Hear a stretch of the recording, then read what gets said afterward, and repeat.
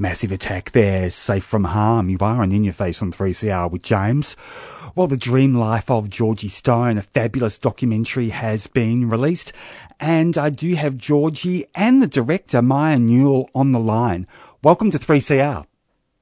Lovely for having us.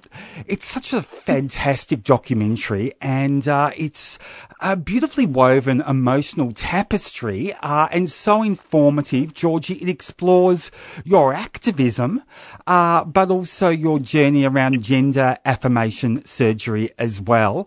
And the thing that struck me is you've always been an activist. Yeah. Trans lives, trans bodies are politicised whether we like it or not. So really, for my own well-being and survival, I've had to fight for myself, and my family has had to fight for me, like so many other trans people have. So, yeah, it's been a really, really long journey in activism. And Maya, how did you and Georgie meet? Tell us the backstory about how you got together to direct this amazing documentary. Well, it happened over a long period of time, really. I met Georgie when she was 14, which was 8 years ago now, which is a long time. Just coming off the back of my first feature, Gaby Baby, I was really interested in the plight of trans and gender diverse young people who were really being used as political fodder so often. And the children in Gaby Baby were also talked about so much and rarely were listened to. And I saw the power of what documentary and storytelling did. You know, the kids in Gaby Baby really spoke truth to power and really inserted the narratives of children of queer families into the marriage equality debate, which, was obviously eventually won. So I reached out to Georgie and her mum Beck from Transcend Australia and just wanted to learn more. And I think, that's what began a really long, collaborative, explorative journey and creative journey as well, with Georgie as my co-collaborator to tell this beautiful story that just landed on Netflix yesterday. It really is something to be very proud of. And Georgie, what really struck me was you've been fighting pretty much all your life for bodily autonomy for trans kids, and the documentary really explores the law reform fight that you have led as a trailblazer. How's that impacted on you? It's been a really tumultuous journey. I mean, through advocacy, I've met some really wonderful and inspiring people, and that includes Maya. So I suppose one of the positives of the experience is that I have connected with and learned from so many incredible people. Because, I wasn't alone in this fight. I'm really glad I could be a small part of the wider collective of people who were advocating and, standing on the shoulders of the incredible trans people who came before me. But at the same time, it's been really traumatic. I've been faced with people and opinions and circumstances that have left me, exposed and open to bullying and harassment. And, also, I was a teen for a lot of that advocacy, and I'm 22 now, and it's a time in my life where I should be, going out and partying with my friends, being young, but I feel so exhausted and tired because I've been fighting, as you say, basically my whole life. So it's been a really up and down experience, but I'm really proud that the film was able to convey a lot of that and record the history so it's not forgotten. You must feel like a very old soul. I know, 22. Yes. Yeah, I know. Georgie's already got an OAM at 22. I mean, what's ahead?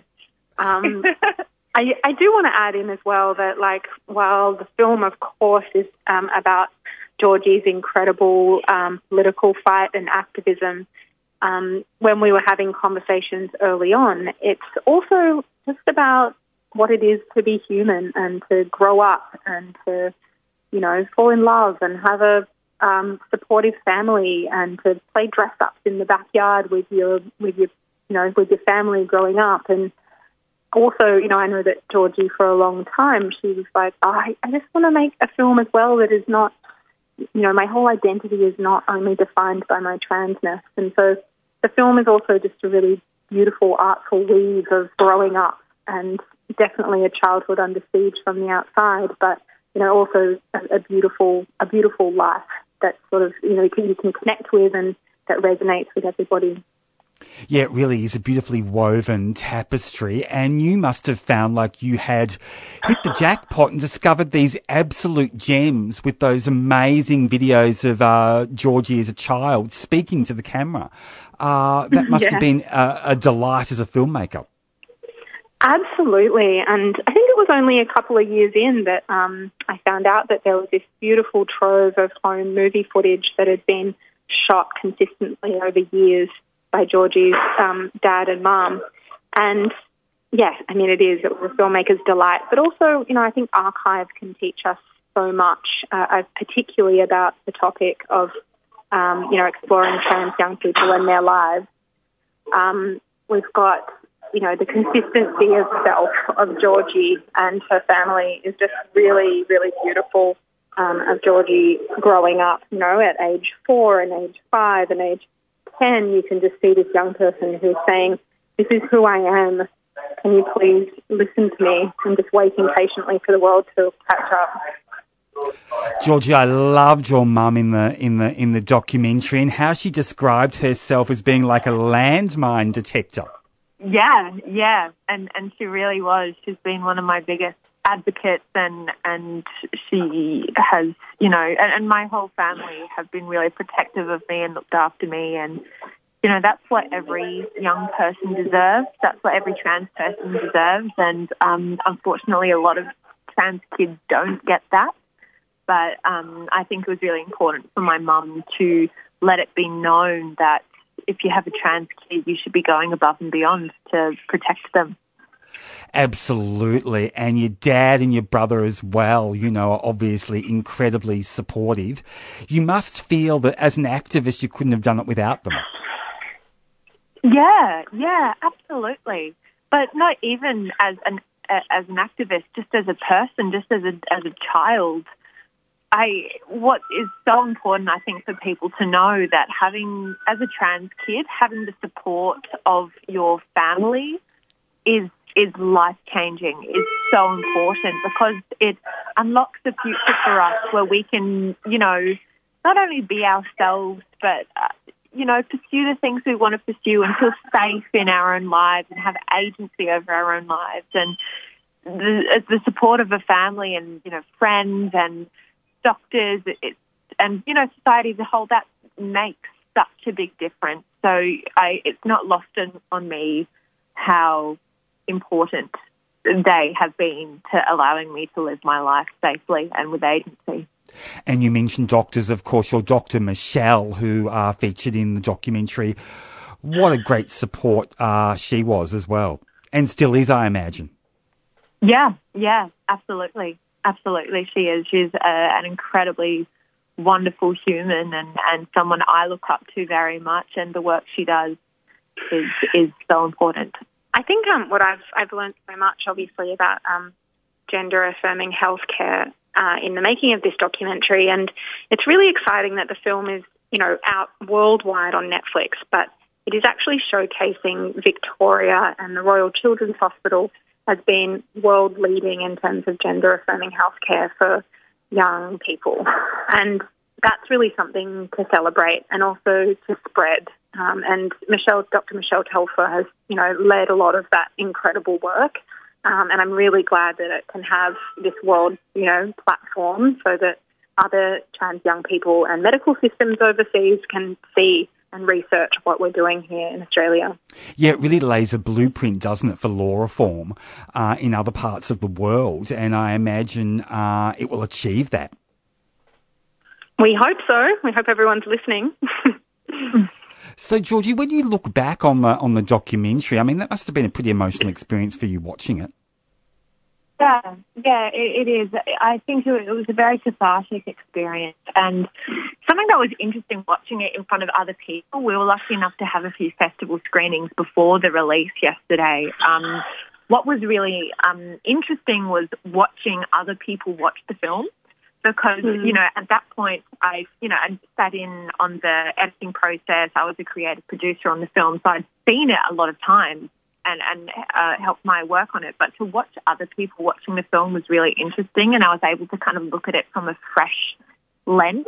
And so that was really wonderful and quite cathartic. It's a really beautiful film. I'm really proud of Maya and the whole team. There are so many people who worked on this film for so long. So I'm really proud of everyone. Yeah, tell us about some of the other people involved. Oh, so many. Maya, you go. I can jump in. We were really lucky to have the hand of Closer Productions, and there's actually 3 producers. There's Sophie Hyde, Lisa Sherrard and Matt Bates, who are all kind of creatively involved, and also the amazing editor Brian Mason, who really needs a bit of notes here, because it's really an editor's film. For those who don't know, it's not really like a linear, you know, one scene after the other telling Georgie's life. It's a non-linear kind of study in memory, and we fall through Georgie's memories, her elliptical memories, of all of the moments that have made her as she's passing through this kind of new chapter and coming of age, of leaving school and entering the world and emerging into adulthood. And I think that, you know, I've had lots of conversations about identity and fragmentation and, you know, what that could look like and feel like in a film, and how to bring people close to Georgie's essence and not get sort of bogged down with data and information or, you know, logical timelines. So that was like a really beautiful journey to go on with Brian Mason and Matt Bates and Sophie Hyde, who were, you know, really key in coming up with that sort of style. And it all flows so beautifully, and it looks like it's just so natural. But I mean, there must have been so much work to get it to that point, and so much idea processing. Yeah, I mean, there's a lot of footage. There's like, you know, all the footage, all the archive, and then, you know, trying to condense 6 years of filming into a 30-minute film. I mean, I think that you really do flow through 19 years of Georgie's life in 30 minutes. Which I didn't think was possible, but I think, it's a really beautiful attempt at capturing some key moments in that time. So you two were working on this documentary together for 6 years? Yeah. Wow. More. So we met in 2014, so now it's 2022, so it's been 8 years. We finished filming just before COVID, and then we were in the editing process late 2020, early 2021. So, yes, it was a very collaborative process, built on a lot of trust, and something that was important for me was that I've told my story many times, but I've never actually been in control of the way it was presented. It's always been, you know, in another person's lens, or, you know, it's kind of out of my hands the way the story was told. So this was a very empowering experience, because it was the first time in my life I had that agency, and it was, I knew Maya made it very clear that nothing would go in without my consent, and it was a really wonderful process, and I really gained a real passion and respect for filmmaking behind the camera, as well as in front of the camera. So I owe a lot of that to Maya. Yeah, it's a wonderful metaphor, isn't it? I mean, the film's about bodily autonomy so much, but also there's the autonomy of you having control over what went into the film and how you told your own story. Yeah, well, I think film is about autonomy on a broader scale. It's not just about my body. That's a big part of it, absolutely, and that's a lot of the advocacy that we were doing. But it really is about autonomy and this coming of age journey from childhood to adulthood and having control of my life finally. So it is better in that sense, because the filmmaking process reflects the story over the years. But I also suppose that the film, in a way, is showing the filmmaking process, because we were making it as we went. Yeah, and I think that's right. We can't make stories about agency and autonomy or walk alongside, you know, these creative journeys with people who have, you know, been traditionally marginalised and pushed out of that narrative-making process without doing that work ourselves as filmmakers. And I think it's worth saying that, the status quo in documentary is not to involve the people whose stories are being represented on screen in that creative process. And so, I'm also just really proud of the way that we've pushed the film out, and, the confidence and, beautiful relationship and trust that, is built with Georgie over the years. And it's worth saying as well, we really have a lot of respect for Netflix in the way that they came to the creative party, always centering Georgie's experience and her creative input. We actually even walked away from a few distribution partners who couldn't offer a similar sense of respect. So it's been a very long journey to tackle this issue of agency autonomy, both creatively and behind the screen, in terms of how we made it. So, Georgie, what's next for you?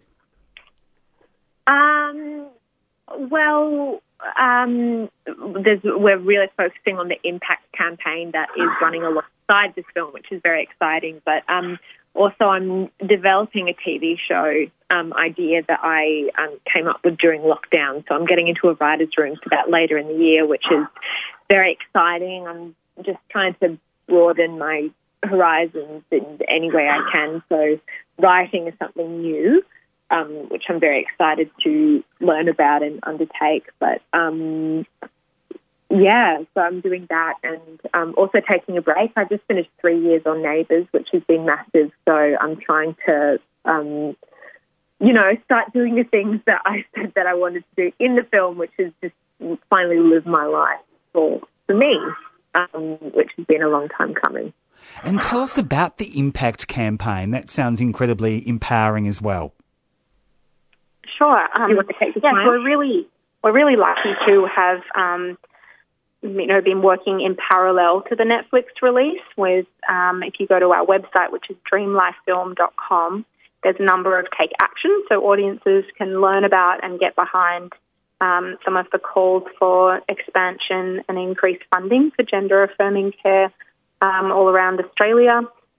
There's the backing of a Dreamlife Youth Committee who are putting out a beautiful zine, which is written by and for trans, gender diverse and non-binary young people, which is really about amplifying their voices and celebrating the diversity of experiences and making young people just feel good. And then I suppose it's really just about sharing the film. So if you've listened to this today and you'd like to maybe host a watch party of the film, there's discussion guides and a number of resources, recorded panel discussions that you can watch and have your friends over and open a discussion. Because we really think that change happens, in the nuances of language and in conversations with friends and family. Absolutely. Well, you both should be very proud of the Dream Life of Georgie Stone. It is available now on Netflix. Georgie and Maya Newell, thank you so much for chatting with me today on 3CR. I really appreciate it. Thank you very much. Cheers. And here's Patti Smith.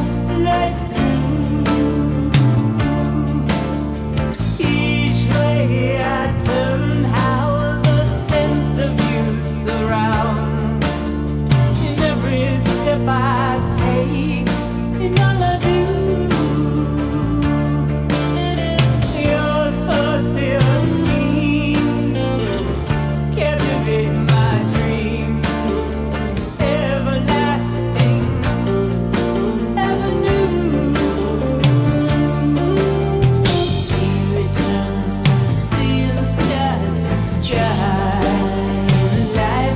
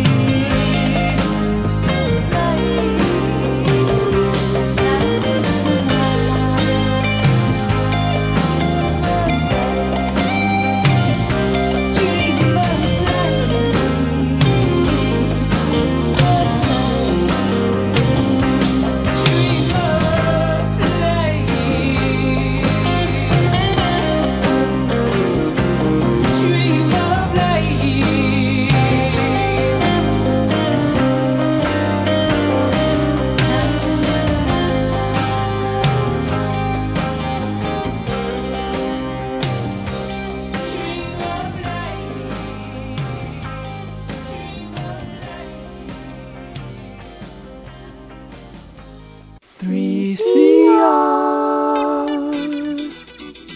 Who's that girl?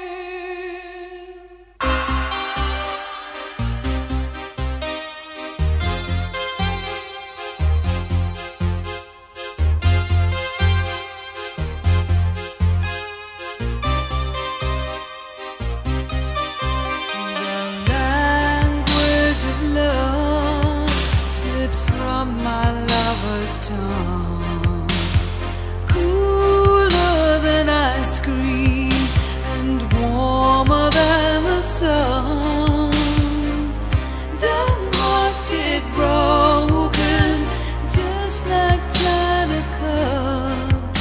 The language of love has left me broken on the rock. But there's just one thing, just one thing. But there's just one thing, and I really wanna know who's that girl running around with you. Tell me who's that girl running around with you. Tell me who's that girl running around with you. Tell me who's that girl.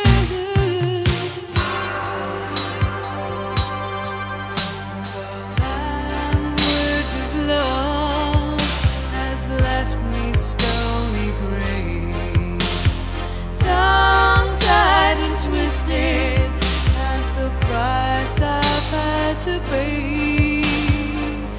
Your careless notions have silenced these emotions. Look at all the foolishness your lover's talk is now.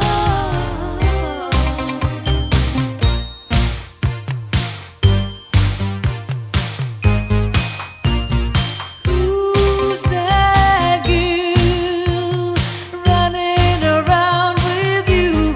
Tell me who's that girl running around with you?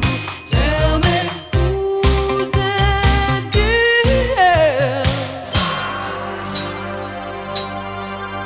There's just one thing, just one thing. But there's just one thing.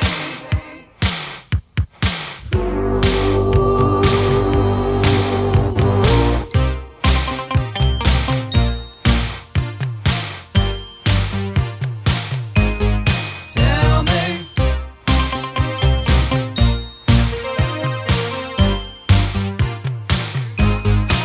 Tell me who's that girl running around with you. Tell me who's that girl running around with you. Tell me who's that girl. Eurythmics there. Who's that girl? You are on In Your Face on 3CR with James.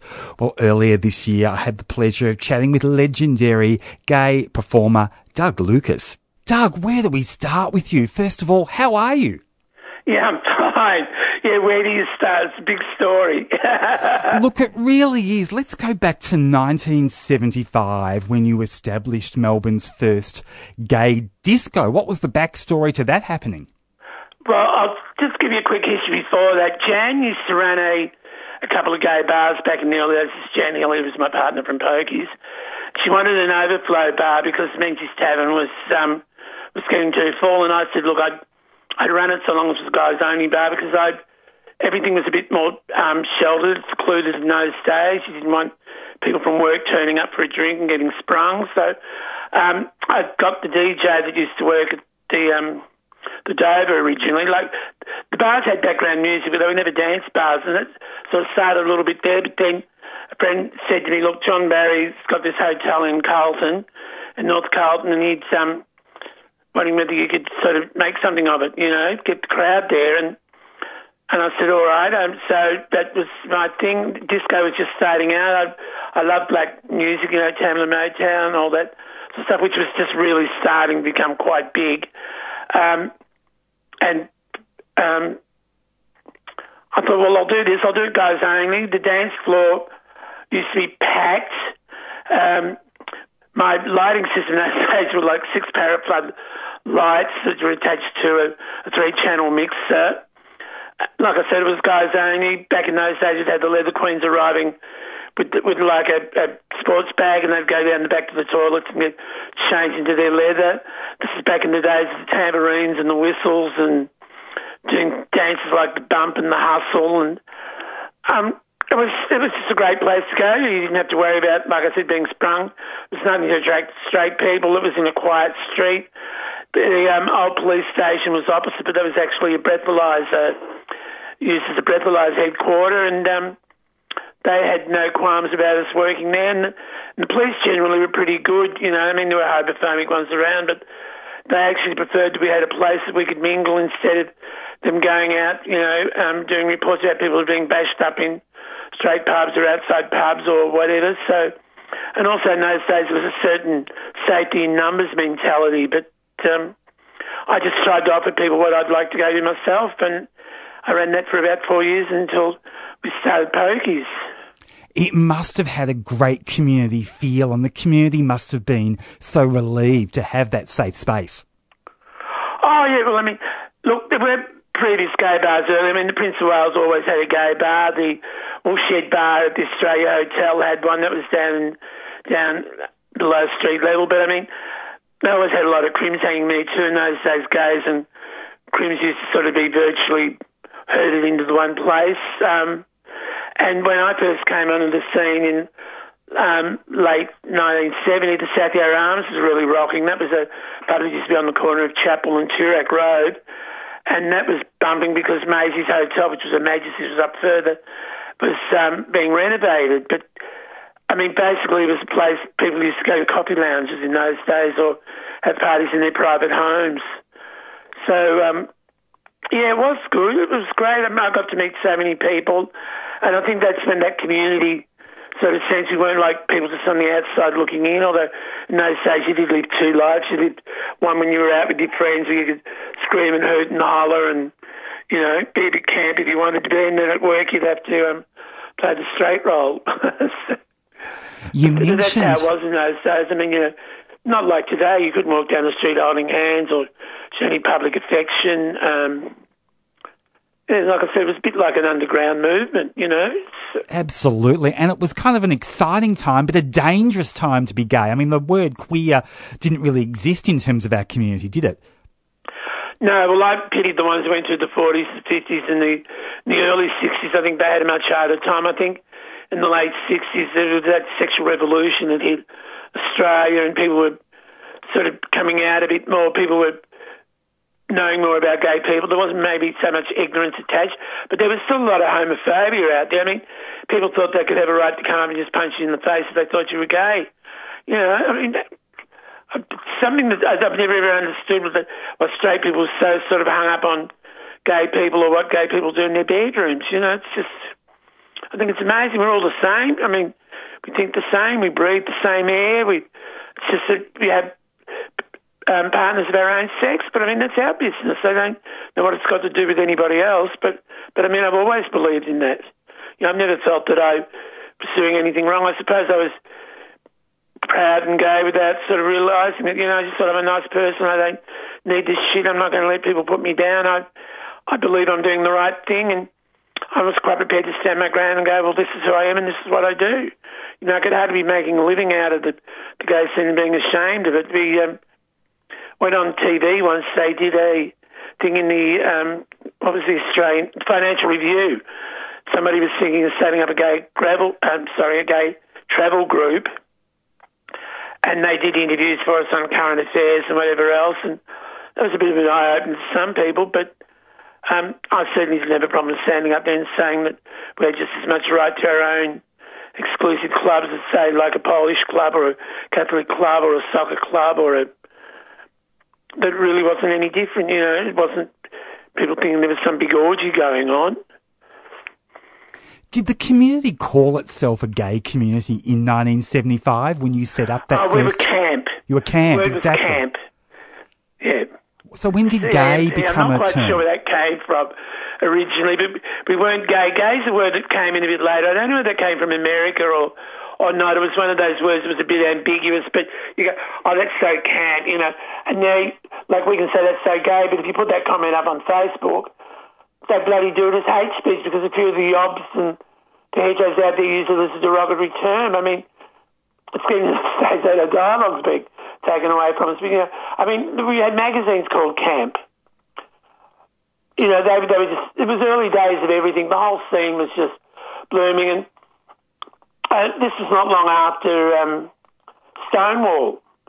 For those who don't know the history of Stonewall, that's just when the patrons of these gay bars, a gay bar in America, had got fed up. The police were being paid off by the mafia that used to run the bars. And it was just after Judy Garland had died, and she was quite a gay icon there.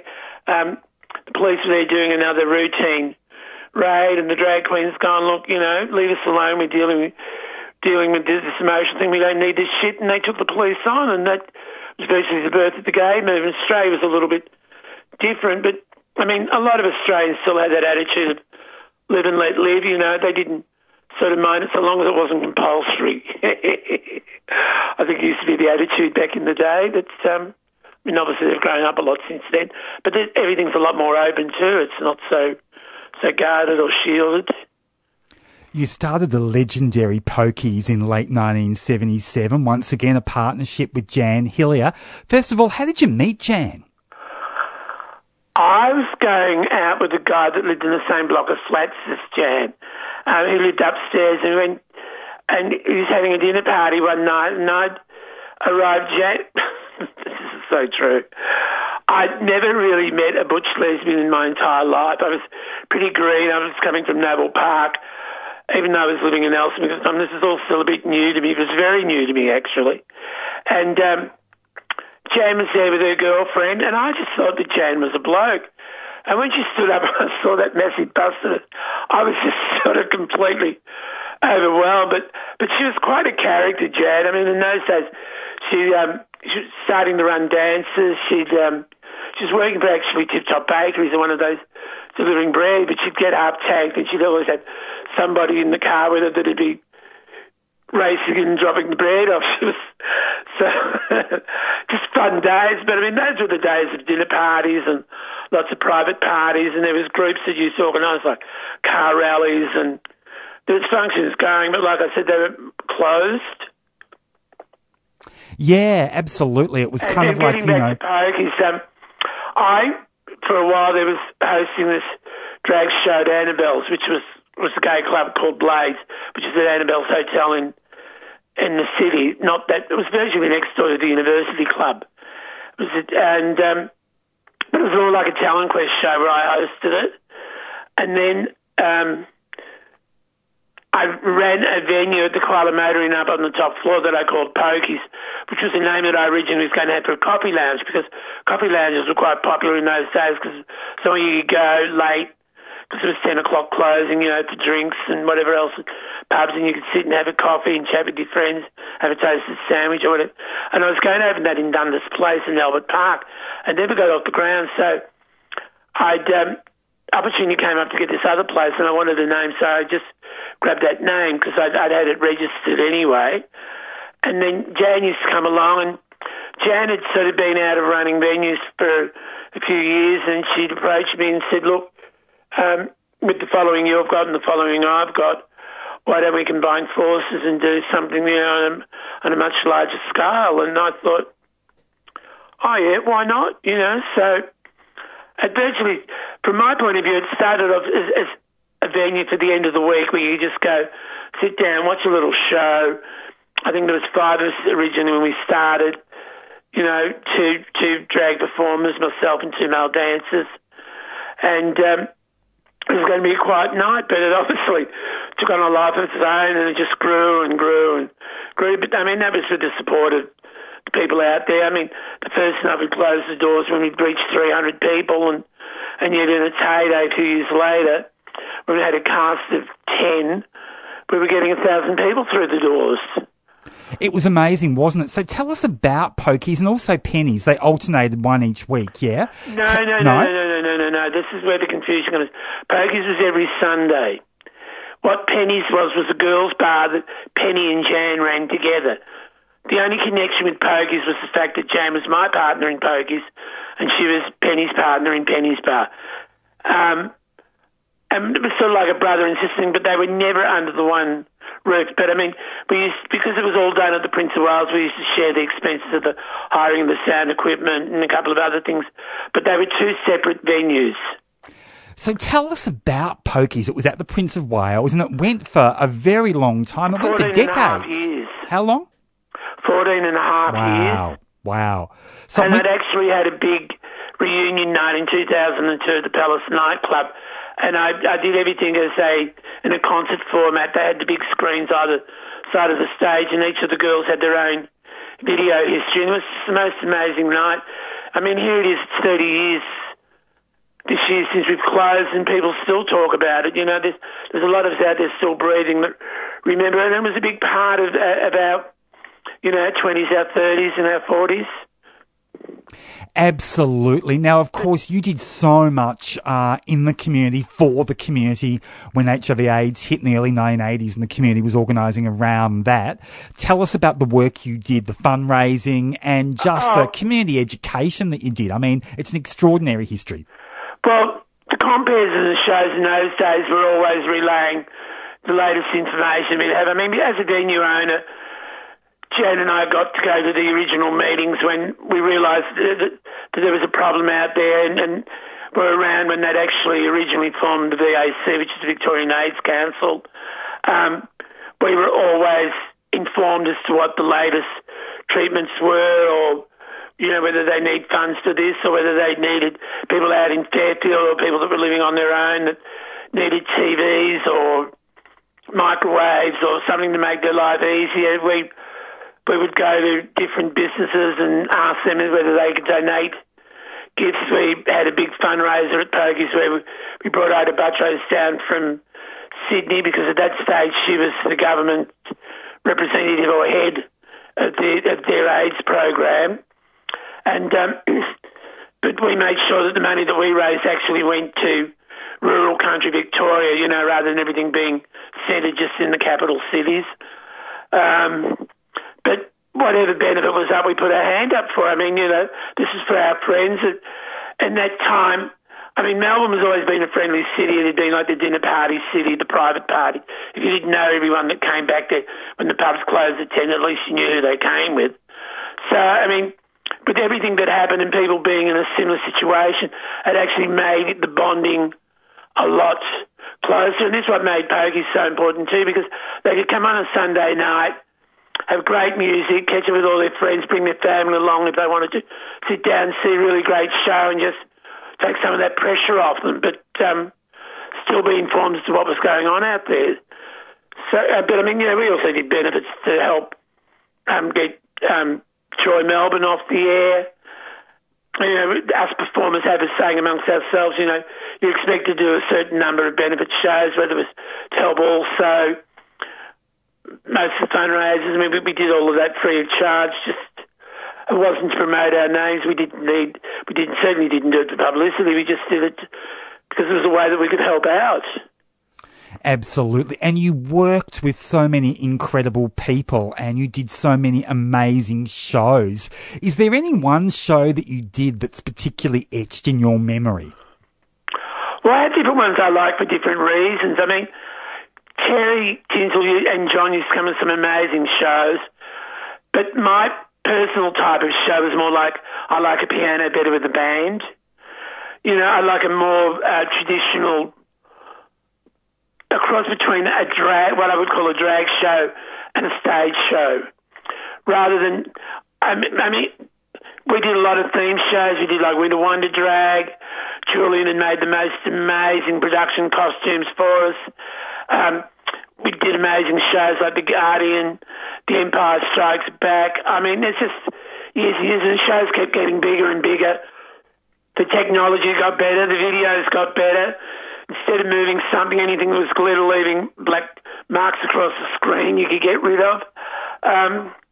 And we had the crowd on site encouraging us every week. So, and it also opened up the opportunity for people like Laurie Lane to do the sets, Pete McBean to do the wigs, people like John Minogue used to come in and choreograph, Neville Burns, who was a brilliant dancer, Peter Curran were choreographers of the show. So it involved a lot of other people. We also had a piano bar. If you didn't want to dance on the disco, you go in the piano bar and have a sing-along, whether it was Pat Murphy, whether it was John O'Hare, or whether it was Will Conboys playing. And then we had a smaller bar that we called the Can Bar. So we had three areas, like a chill area, a more relaxed area, disco. We always had the most popular music. We had Central Station on site. They were always giving us the latest music that was coming out, and they were always very generous whenever we were having a special night, a birthday night, an awards night. They were always very generous with donations. And in those days, all the venue owners got on really well. You know, we'd go out and have lunch once a month and sit around and just discuss what was happening. And those were in the days when you go to lunch at 12 and the last one would probably drag themselves away from the table at about 4 in the afternoon. But, they were pretty heady days, the 70s. And, of course, in the 80s, everybody had money. You know, you were out 5-6 nights a week. And that's, unfortunately, was when the AIDS epidemic hit. But instead of breaking us as a community, it actually strengthened the bonds. And that's working with amazing people. Well, I've been blessed, you know, and I've got to work because of my profile at Pokies. And, you know, I've got to work in Adelaide, I've got to work in Perth, I've got to work in Sydney, Canberra, Tasmania. I've also worked straight clubs, which is not what your show's about, but, you know, you used to compare lots of hens nights and male strip shows and host Mr. New Australia Quest every year. So I've been certainly most of Southern Australia. It's been a very interesting life. I don't know what else I can tell you. Well, I mean, you've got just an incredible career still, Doug. That's what I find fascinating about you, your longevity. You're still going. Tell us about DTs. 12 months before COVID hit, I was bemoaning the fact to a few of my friends, and they'd obviously felt the same way, that there was nowhere for people of a certain age group to go. It's not like we're brain dead, we're old, we're past it. We still love to catch up with our friends. We'd like to know what's going on, but the fantasy ball wasn't on anymore. The alternative ball wasn't on. Queen's birthday picnic wasn't on. A lot of these functions, you know, that you'd look forward to, you know, 3 or 4 really big events a year were there. And it got to the stage that most of us were catching up with one another at our friends' funerals. And I'd gone to a wake for Tootsie at DT's. A friend of mine, very good friend of Tootsie's, was holding it there. And he didn't know how to sort of MC or compete. He'd asked me if I'd host the afternoon. I said yes. And a couple of the older queens got up and did a couple of numbers as a tribute to Tootsie. And I thought, now this could time with my idea because there's a need for this. I was looking around. I thought, these people would obviously appreciate a chance to have somewhere to meet. And on the other hand, it gives a chance to some of the performers who don't have that stage to get on to come out and perform.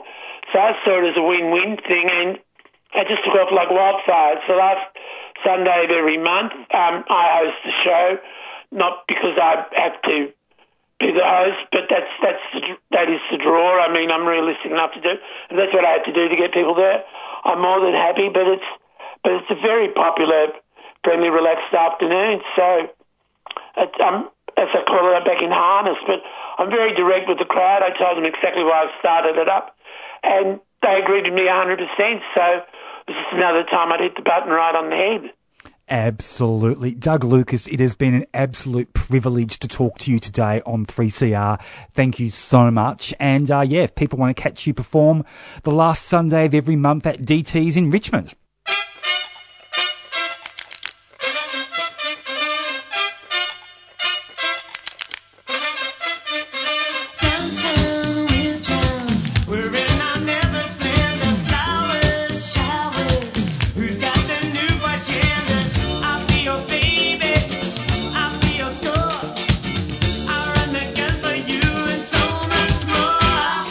For you.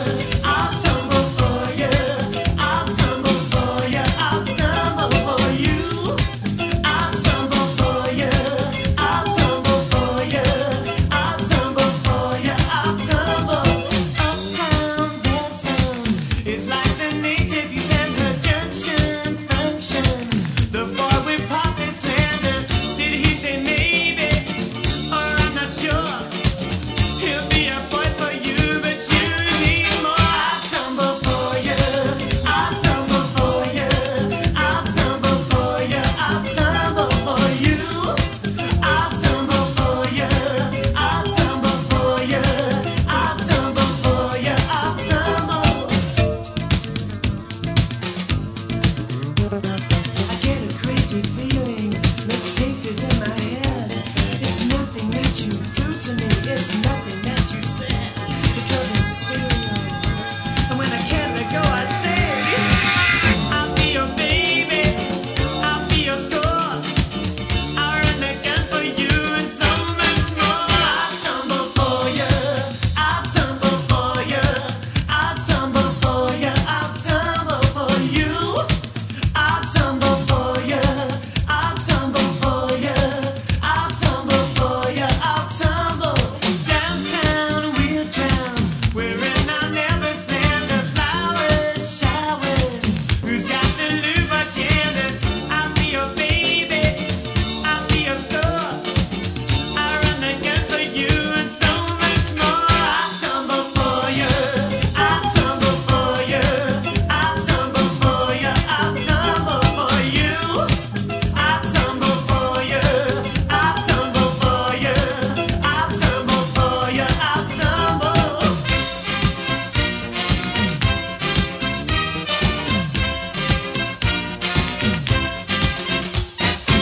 Culture Club there, and we'll catch you next week on In Your Face.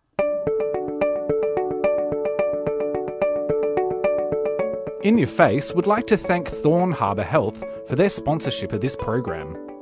Thorn Harbour Health envisions a healthy future for our gender, sex and sexuality diverse communities, a future without HIV, and a future where all people live with dignity and respect. To find out more, search Thorn Harbour Health on your search engine or Facebook.